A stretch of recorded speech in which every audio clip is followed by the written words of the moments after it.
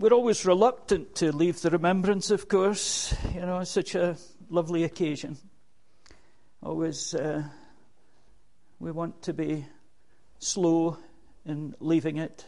And indeed, we should never forget about this occasion today and throughout the remaining days, throughout the week. We want to carry the thought of this occasion with us. And may the fragrance of this occasion remain with us.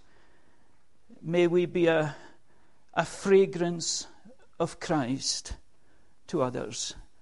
That's what God would want, wouldn't he? Read with me, please, in a well-known portion of the Bible in John chapter 3.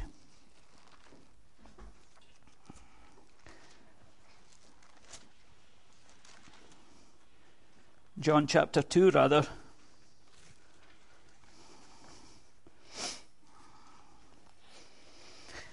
And here we have the first of Jesus' miracles, and it's turning the water into wine.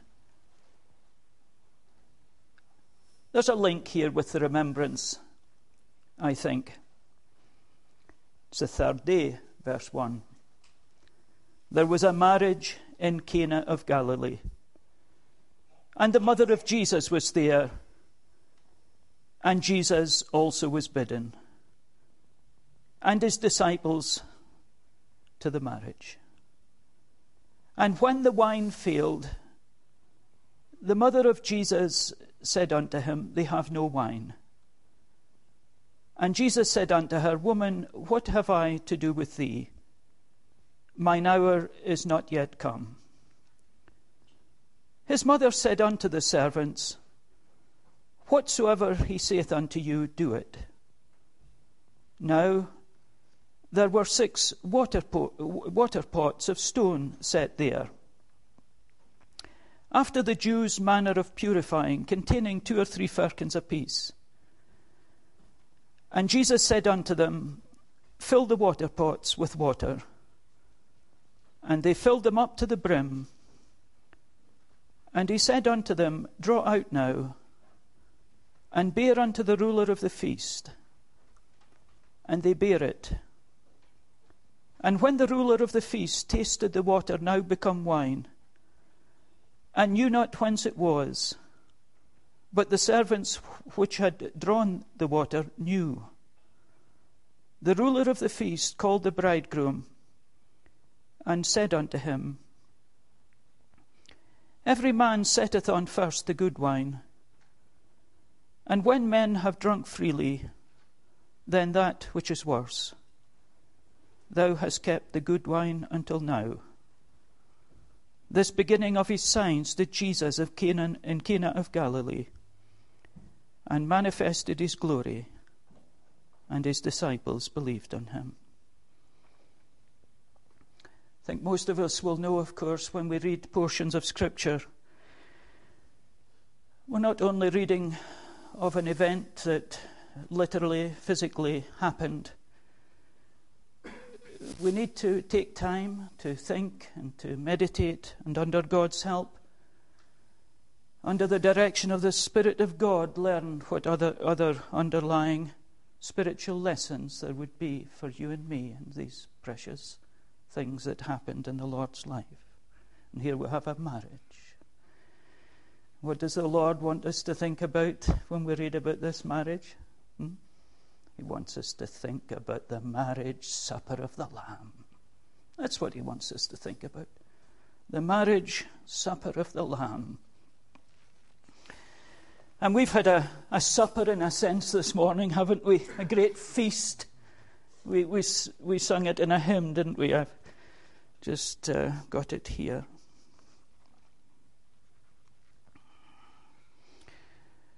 God now brings us to his dwelling, spreads for us a feast of love, bids us welcome, ever telling what our portion is above.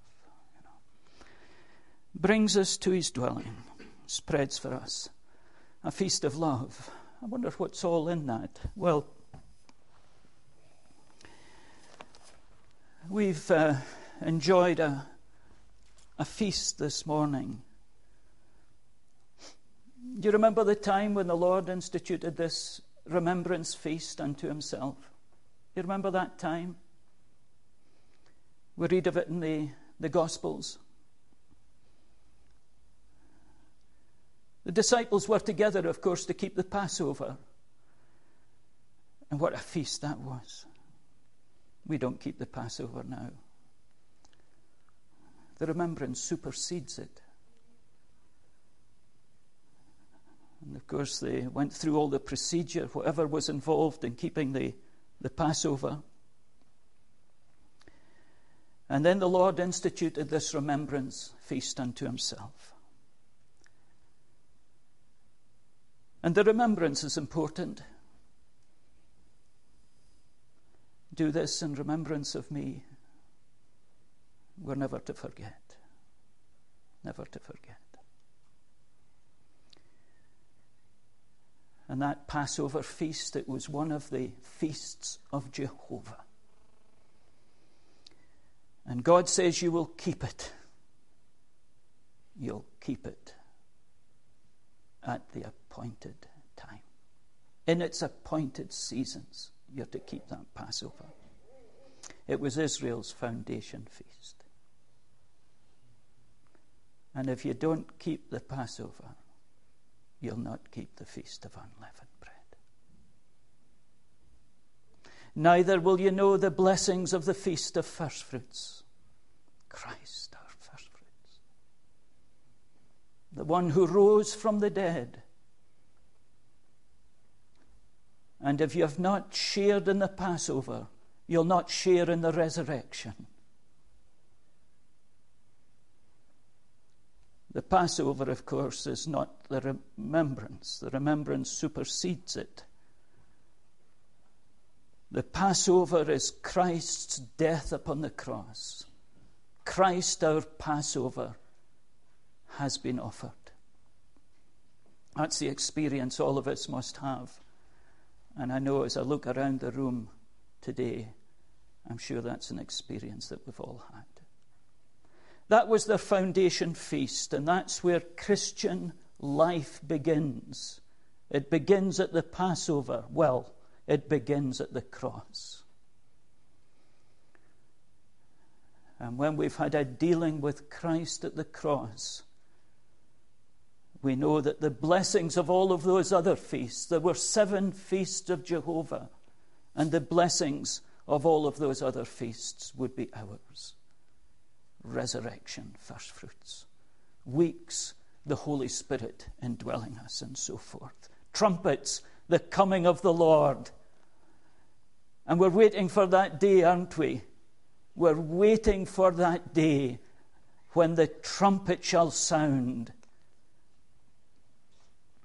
We mustn't get too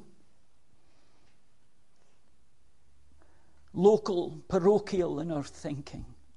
We look at the wider picture. We look beyond the event of Christ and his disciples and his mother at this marriage feast.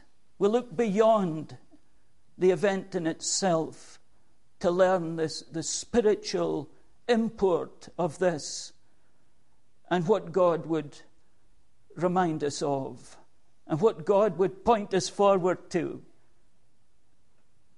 And life is not just about what we see, is it?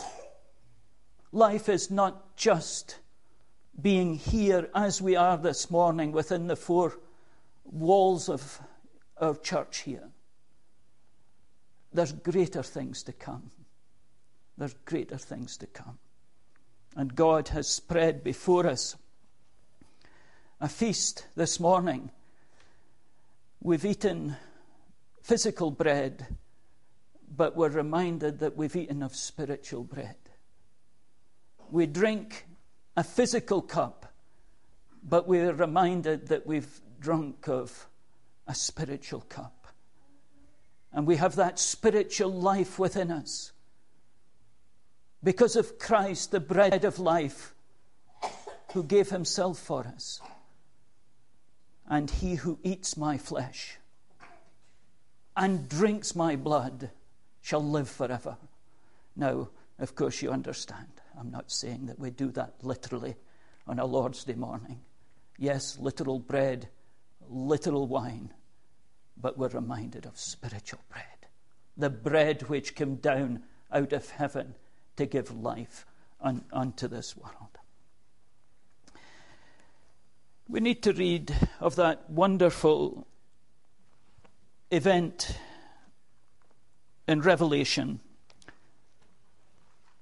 chapter 19.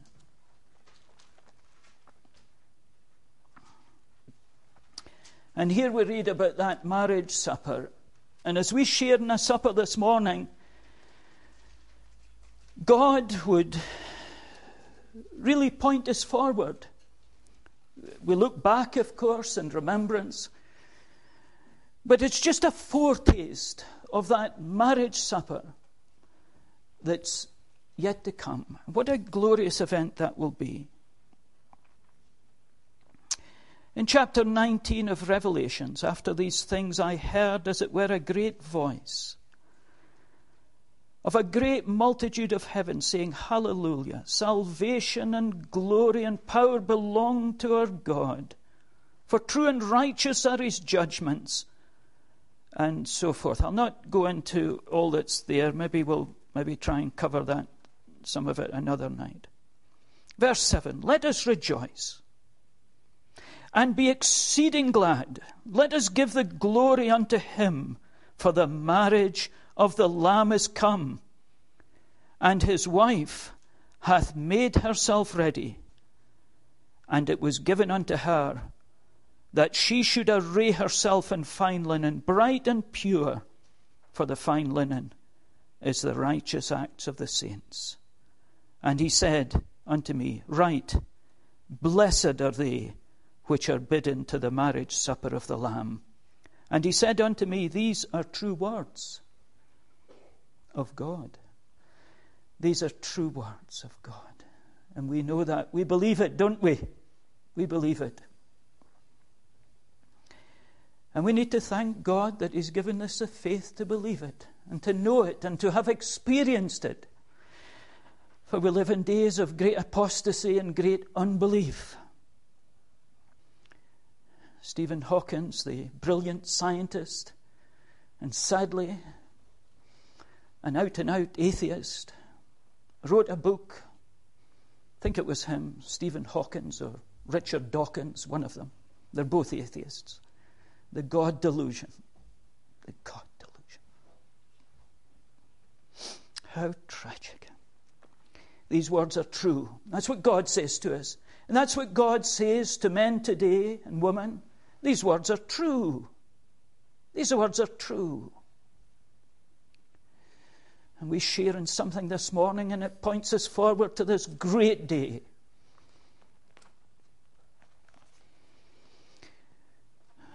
Going back to John 2, Jesus was bidden. Jesus was bidden. And his disciples. And his mother. How wonderful. How wonderful. Well, we'll maybe explore in detail, if I can, another night, just who are here, the bride of the Lamb. But we'll be there. We'll be there. Jesus and his disciples and his mother will be there. Doesn't that comfort our hearts? Doesn't that give us a real sense of purpose as we're here this morning? Only a few of us. Yet what a day that'll be. What a day that will be. Many shall come from the east and the west. They'll sit down with Abraham, Isaac, and Jacob in the kingdom of God. Blessed. Forgive me, please. Blessed. Happy. We're happy, aren't we? We're happy. Amen. Amen. Blessed are they which are bidden. Here was the Lord. He was bidden, and he went. Didn't officiate. Didn't have any status at this wedding, and yet he went. It's lovely, isn't it? Well, there's other lessons in that for us too, isn't there? You know, that our service for the Lord doesn't just need to be around the Bible, spiritual things, church. There might be a secular activity that the Lord might want you to be involved in for the sake of your family, friends. But it's lovely, the thought that the Lord went.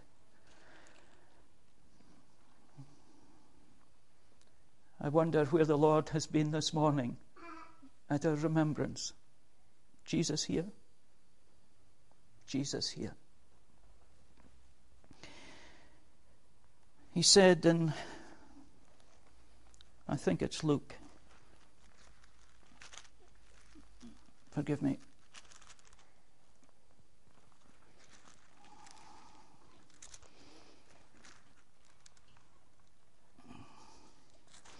No, maybe we won't find it. Ah, yes. When the hour was come, that's Luke 22, and he sat down, and the apostles with him, and he says, with desire to eat this Passover with you. See, there's more in this than the Lord sitting down with his disciples at that point in time, keeping the Passover and instituting that new remembrance feast unto himself. He's alluding to that future day, that great supper, great feast. Jesus will be there, and his disciples will be there. And he sits down and he says, I desire to sit with you. And I just wonder, well, here's the Lord and he's sitting with his disciples. He hasn't been around the table with us this morning, but Jesus is there. Jesus has been here. He was always in the midst of his people in the Old Testament, always in the midst. And Jesus has been here this morning. And as we remember him, well, I'm thrilled to the thought of him sitting there. But anyway, we don't want to push it too far.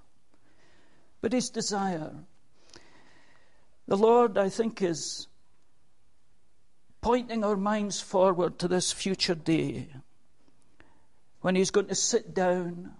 He'll sit down with those who are his own, his disciples. Jesus was there and his disciples. Old Testament saints, New Testament saints, are we all going to be there? Well, many think they will be. Many shall come from the east and the west. Blessed are they which are bidden.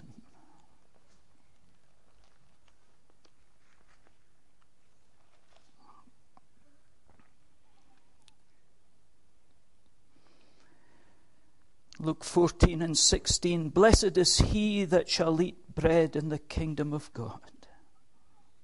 Many shall not eat bread. Many shall not eat bread.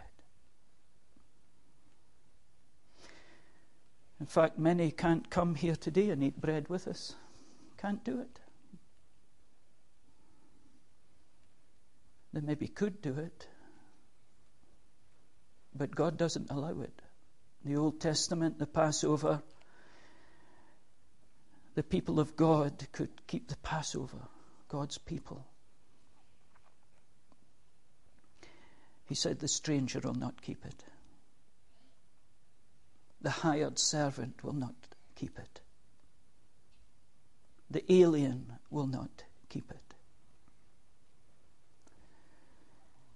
And at that future marriage supper of the Lamb, many will not eat in that day. Many will not eat.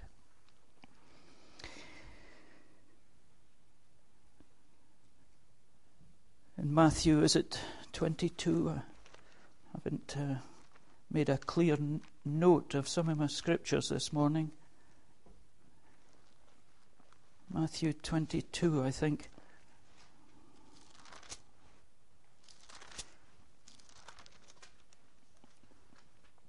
Matthew 22. A certain king, in verse 2, which made a marriage feast for his son, and he sent forth his servants to call them which were bidden. And God is calling men today, calling them through the gospel, and he's calling them to a marriage feast. And how many make an excuse? And we read of the excuses there. And men make excuses. And Israel made excuses. Primarily, this invitation went firstly to the Jew and then to the Gentile. And in Matthew, we read about the Lord's response. That draws us off, puts us in another angle. Psalm 2, the Lord, the armies of this world coming against his people and so forth. And God bringing Israel to its knees. But the point I'm drawing out here is the invitation that's gone out, and we've responded. We thank God that we've responded. We also read about 10 virgins. 5 were foolish, and 5 were wise. And the bridegroom comes. He comes. And those that were ready went to meet him. And those that were not ready, they found the door shut. And they knocked. They said, "Let us in." "I don't know you," the Lord says. "I don't know you. Depart from me."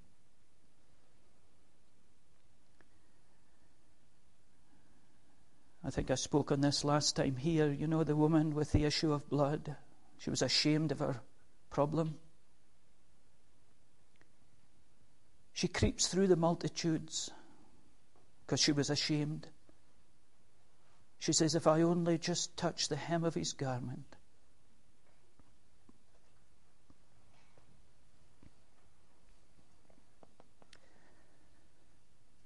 And he turns round, he says, "Somebody touched me."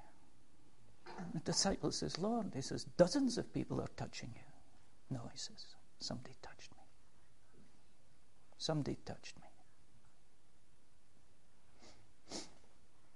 Wouldn't it be tragic if we've come to church every week, if we've touched the Bible, touched Christians, maybe we've felt we've touched Jesus, and yet we've never touched Jesus the way that woman touched Jesus. It was a touch of faith. Drew out all the power of Almighty God to save her, to cleanse her. There's 10 virgins. 5 were foolish and 5 were wise. Many will say to me in that day, "Lord, did we not do this in your name? Did we not do that?"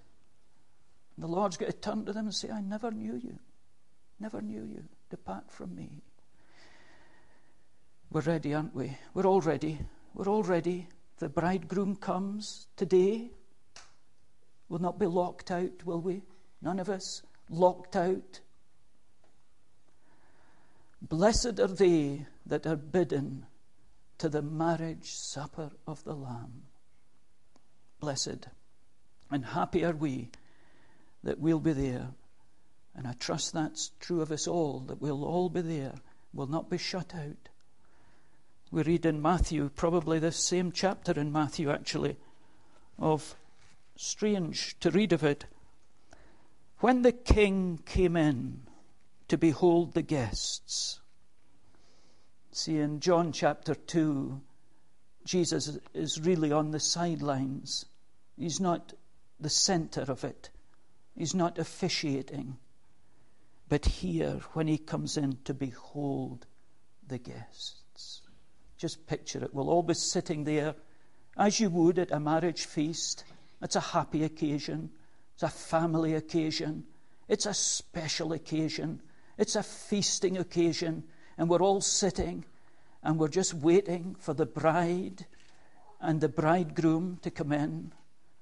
And then they come in and we see them. We see the bride in all her glory and the bridegroom.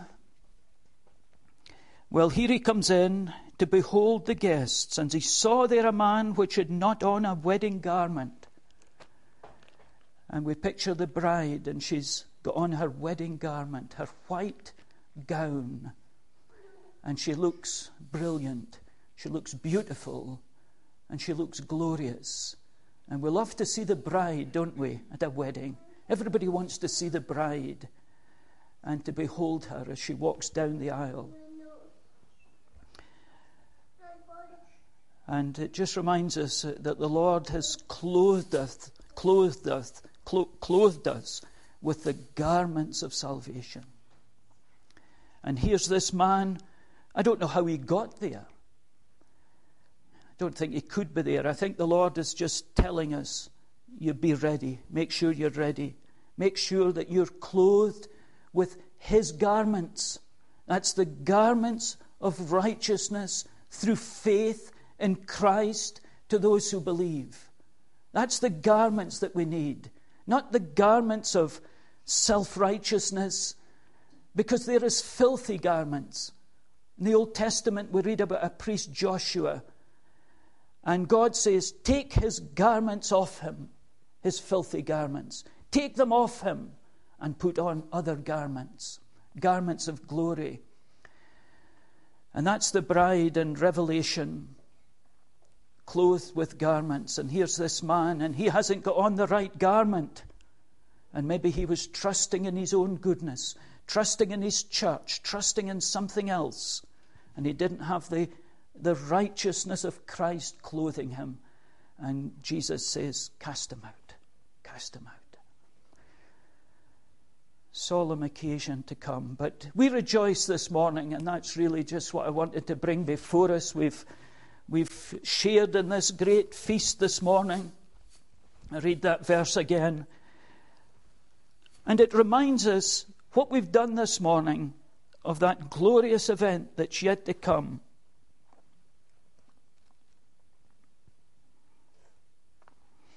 God now brings us to his dwelling, spreads for us a feast of love, bids us welcome, ever telling.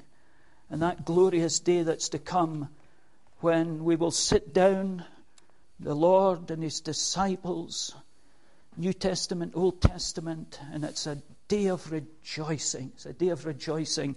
And may we just lift our hearts up, not to get just too localized in our thinking, not too blinkered, to get bogged down with circumstances in life. And there's a lot that can make us sad, illness. As we get older, we're not so able, and maybe we don't see a lot of results from the work that we do. But we're the Lord's. We're the Lord's. And we're amongst those who have been bidden to that great feast, the marriage supper of the Lamb. Amen. So we bow with thanks, our God, and just to be together, a few of us. Thank you that you've blessed us. And thank you that we're part of a great throng. We just thank you for that. We thank you that you would encourage us through those seemingly simple events in the life of your Son. But, oh God, we know there's something far deeper meaning below the surface when we look at these things. And we just thank you for what you can do with 6 water pots. And we'll plan to look at that again. So hear our prayers as we give thanks and seek a blessing upon the assembly here, individually, collectively, in their work together. So hear our prayers as we bow with thanks in his name, the Lord Jesus.